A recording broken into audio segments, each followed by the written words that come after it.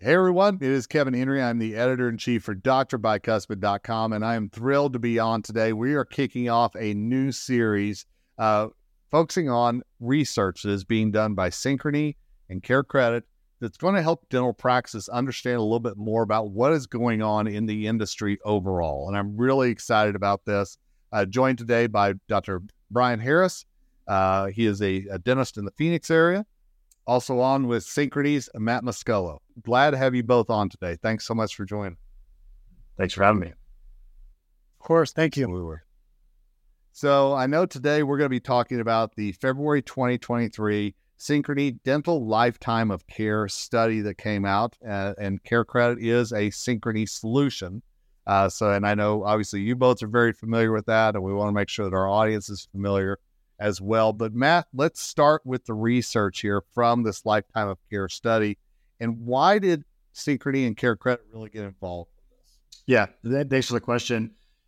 Frankly, we know, cost has always been a barrier to care in dentistry, but to the surprise of no one, things continue to get more expensive. Rising costs continue to impact consumers' pocketbooks, which inevitably means tougher decisions on where to spend those ever-tightening budgets, right? And the cost of dental care has not been immune to that affordability squeeze. So Synchrony, as the leading financial services provider in the dental space, really wanted to gather insights and cut to some of the various factors impacting the cost of dental care and how those factors and costs affect a patient's dental care decisions. Long story short, we wanted to better understand how those rising out-of-pocket costs are preventing patients from accessing the dental care they need. Because inevitably, when patients aren't able to afford the dental care they want, dentists are impacted too, right? Either by delayed time to payment, shrinking patient pools, right? Just adding to the stress of the practice's financial health. So we wanted to, as CareCredit, provide awareness and insights to help practices educate patients. Because ultimately, we believe the dental teams are on those front lines and are instrumental in patient education. And Dr. Harris, I know you are one of those practice owners that can be impacted by this. So why is this study important to you and to other practice owners out there? Yeah, I think as a practice owner, I can speak for dentists in general. We've always kind of known that cost is probably one of those barriers that keep people from getting treatment that they really need and want. But it was eye-opening to see the results of the study and to really know now like how much of a barrier it really is and why people, come in to the practice like needing and wanting certain procedures, but end up leaving and not moving forward with treatment. And how that impacts them returning for hygiene. And so I just think it's important for us to now really know for certain that it is a concern. Now we can better know how to approach it when we do talk to our patients about their treatment. And we're going to make sure that the study is available. It'll be on drbicuspid.com, easily linkable. We'll make sure it's also available through the show notes of this podcast so you can find it. Because you talked about, Matt, a minute ago, the why of the study, but I want to know the what now. What are some of those key findings that really jumped out to you and the other folks at Synchrony whenever this came back? Yeah, look, the research returned a lot of great information regarding some of those factors we mentioned impacting the cost and moving forward with treatment acceptance. But what I think viewers and people will be most interested in, what we effectively call our big four takeaways. So first and foremost, what we call our general care spend. The reality is that the average out-of-pocket costs for adults aged 20 to 79 is $51,000. When you talk about a couple or families, that number increases to $95,000, plus. Second is specialized care. So those numbers I just gave you, they do include dental premiums, but they don't include specialized or complex care, things like implants, veneers, orthodontics, or even geriatric dentistry for the aging demographics. The third, what we call our attitude on affordability. So 58% of respondents believe that dental care is not affordable. So that's a material number. And not surprisingly, unfortunately, that number jumps to 75% for respondents out insurance. Right? So this general view that dentistry is not affordable, given kind of the costs that are out there. And then the fourth thing, how to maybe start to combat some of that, is around what we call education and awareness, right? So only 30% of those surveyed said they found understanding dental health expenses easy, right? So there's this kind of concept of complexity out there that we need to kind of overcome, for the bulk, right? 70% that are indicating that they're not easy to understand. And then even just awareness of benefits, right? We found that only 1 out of 2 respondents even knew what their annual maximum was when they had insurance. So understanding what the costs are, understand their attitudes on affordability and how we help them kind of overcome that or educate them and make them aware of additional options that they have to kind of overcome some of those costs. So Dr. Harris, I'll flip it back on you because we heard some of the numbers, we heard some of the misconceptions and maybe some of the worries that are out there. As a dentist, what does this mean to you? Well, I'm not surprised by it. I think that what it really means is that we as doctors need to be aware that it's a concern, and we need to have a good game plan as it relates to patient financing in the practice. I think sometimes it just ends up being something that we talk about if and only if, they don't move forward with treatment, or they decide that financially, it's not a possibility. Like then maybe we'll bring up financing, where reality is it should be a part of every conversation. It should be a part of that treatment presentation part of the conversation where it's like, hey, these are the things that we do recommend. And here's your different ways of paying for that. And make that conversation of finances just part of the everyday process that we go through with our patients. Yeah, Brian, well said, right? I think preparation is critical, right? Think about it. People don't think twice about saving for mortgages, vacations, tuition, retirement, right? But when it comes to dental care, clearly we're falling a bit short. The survey also told us that 46% of respondents said they weren't ready to pay for their largest out-of-pocket dental expenses, whether that's exams, implants, right? You name it. They're just not prepared. They're not saving. 3 out of 4 actually indicated they don't actively save for dentistry, and out of the minority that do, frankly, they're not saving enough, right? They're only saving on average about $648, which isn't going to be enough to inevitably pay for the care they need. So I'm hearing a lot about patient behavior in here right now, whenever it comes to fears, holding on to money, being afraid to go to the dentist, whatever it might be. Is it about patient behavior? Yeah, I think unfortunately the behavior is what you'd expect, right? When people inevitably can't afford treatment, they don't move forward. So again, 92% of those that surveyed indicated they either have or would consider holding off on gentle dentistry care because of cost. I think maybe even more scary is that 83% said they would consider holding off on emergency care because of cost, right? Inevitably, these are patients probably in pain or at least with, some impact to their daily quality of life. Right? And so, almost 85% aren't able to move forward. So those are big numbers. So it's really important that people, again, educate themselves and prepare themselves for these expenses that are inevitably coming. Yeah, and Matt, that doesn't surprise me just because, we see it where people they'll be in pain or they actually have an issue. They come in, they go through the whole process of sitting through the consult, like they come and listen to their options and then they leave and oftentimes do nothing. And, I've always said confused consumers do nothing.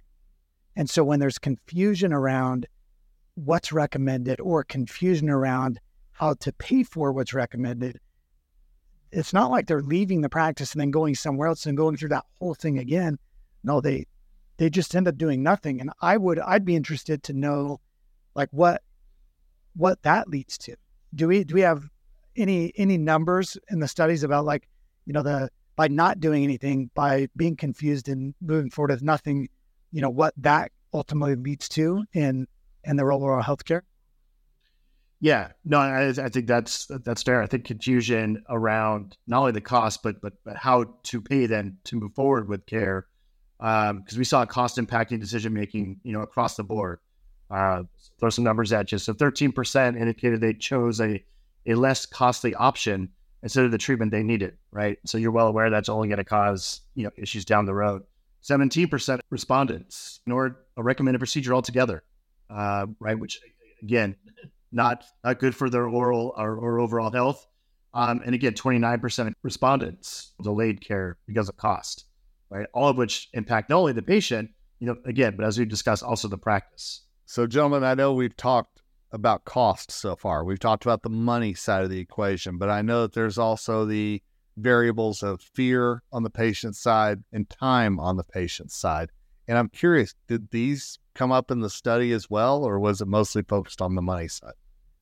Yeah, those other factors came up in the survey, although respondents indicated those factors may not be as big as you might think. About 9% kind of fell in the what I'll call my son's category, which is a fear of visiting the dentist. And then another 9% indicated they didn't visit because of time, right? But what that does mean is that leaves cost as the predominant remaining factor there, right? So 73% of respondents said that they visited their dentist in the past 12 months. Great, but probably know what we should be looking at, right? And really those that didn't visit indicated that expense was the main reason that it impacted their decision to either visit or not visit the dentist. So again, there's definitely some other factors out there that we need to kind of account for, but the survey definitely indicated that cost is the main barrier to engaging patients and getting them to move forward with the care they want and the care that they need. So Dr. Harris, asking you a question. We're hearing these numbers, we're hearing these findings. What can be done in your opinion? Other dentists, other team members who are listening to this, what can they do to help get those dental patients the care that they need? I think ultimately it comes down to just everybody having a really good understanding of what this study means, and having just policies in place within the practice where you talk openly about it with your patients. I envision it at every new patient visit, for example, sometime during that visit, there should be a conversation of, hey, one of the things that we recognize is that, taking good care of your oral health really is an investment. And we don't want it to be a surprise type of investment to where, we're only having these conversations about finances when something surprises you and you have to get something taken care of.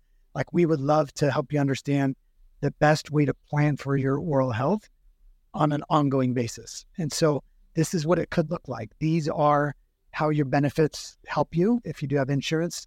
This is what happens if treatment is recommended that necessarily isn't covered by benefits, and how patient financing really plays a part. And, this is how you on your own can maybe prepare for these types of things by just having a little bit set aside each month so that if there are surprises, you're prepared for it. So I think it's more a matter of just talking about it as opposed to shying away from the conversation. I think it's easier sometimes just to not talk about the money because, it can be awkward at times, but I think if you just attack it head on and like, no, this is just the reality of your care, and we're here to help you every step of the way. And I love that you use the word surprises, because I know that's something that not a lot of us are fans of surprises, whatever that might be. So Matt, how from your side of things, do dentists, do dental team members help take that surprise away from the patient? Yeah, I think just kind of making it a general part of the day, right? Everything that you do day in and day out, removing that kind of taboo, if there is kind of, as Dr. Brian mentioned, around talking about money. It's not about always talking about money. It's talking about their ability to move forward with care. I think you put it in that context, it's a more natural kind of conversation to have, right? And I think as we discussed, planning is key. Dr. Brian also mentioned kind of understanding existing benefits that they have. So certainly that's a big piece of it. But with costs still kind of being the primary issue, the study also indicated to us that patients want to better understand kind of the plethora of all their different kind of options to pay for care. For example, we found that close to 60% of respondents indicated that they would definitely choose a payment option that provided predictable, equal payments, right? Something as an alternative to make it more affordable than just simply using their general purpose debit or credit card, right? Again, people I think understand the concept of financing when it comes to, again, buying a car. No one can, not everyone can afford $40,000 up front, but they can afford $300 or $400 a month, right? So again, understanding what other options are out there to break down the cost, so again they can move forward with the care they need. I think that's what's critical. Yeah, I think it comes down to, just make it easy for your patients to work with you and to get the care they need and want. I think we unintentionally make it really difficult for our patients sometimes to get the care that they really deserve because we put up these barriers, and it's unintentional, but we put up barriers around cost, around financing, around the options they really have, because we may think it muddies the waters to talk too much about it. Where I think just on the front end, having a plan in place with your team, like this is how we talk about cost of treatment, this is how we talk about financing, and really in the end, if you do that, everybody wins, right? Patients end up getting the care they deserve. The doctor and the team ends up being able to provide the care that they know their patients need. And, in the end, it's best for everybody involved. Well, as I said, we're going to make sure that we have a link to the study. We're going to make sure that you can get access to the report, whether you're getting this through drbicuspid.com, whether you're getting this through the show notes of this podcast. But Matt, I know that there is a website where this can be accessed as well. So I'll give you an opportunity to plug that. Yeah, I would encourage everyone to go to either carecredit.com or specifically dentallifetimeofcare.com is where you'll find the research and the study findings specifically. Gentlemen, I appreciate it. Thank you so much for the time today. I enjoyed the conversation. Likewise. Thanks for the time. Yeah, thank you. And as I mentioned, this is the start of a monthly series that we're having here on drbicuspid.com. I'm super excited about that.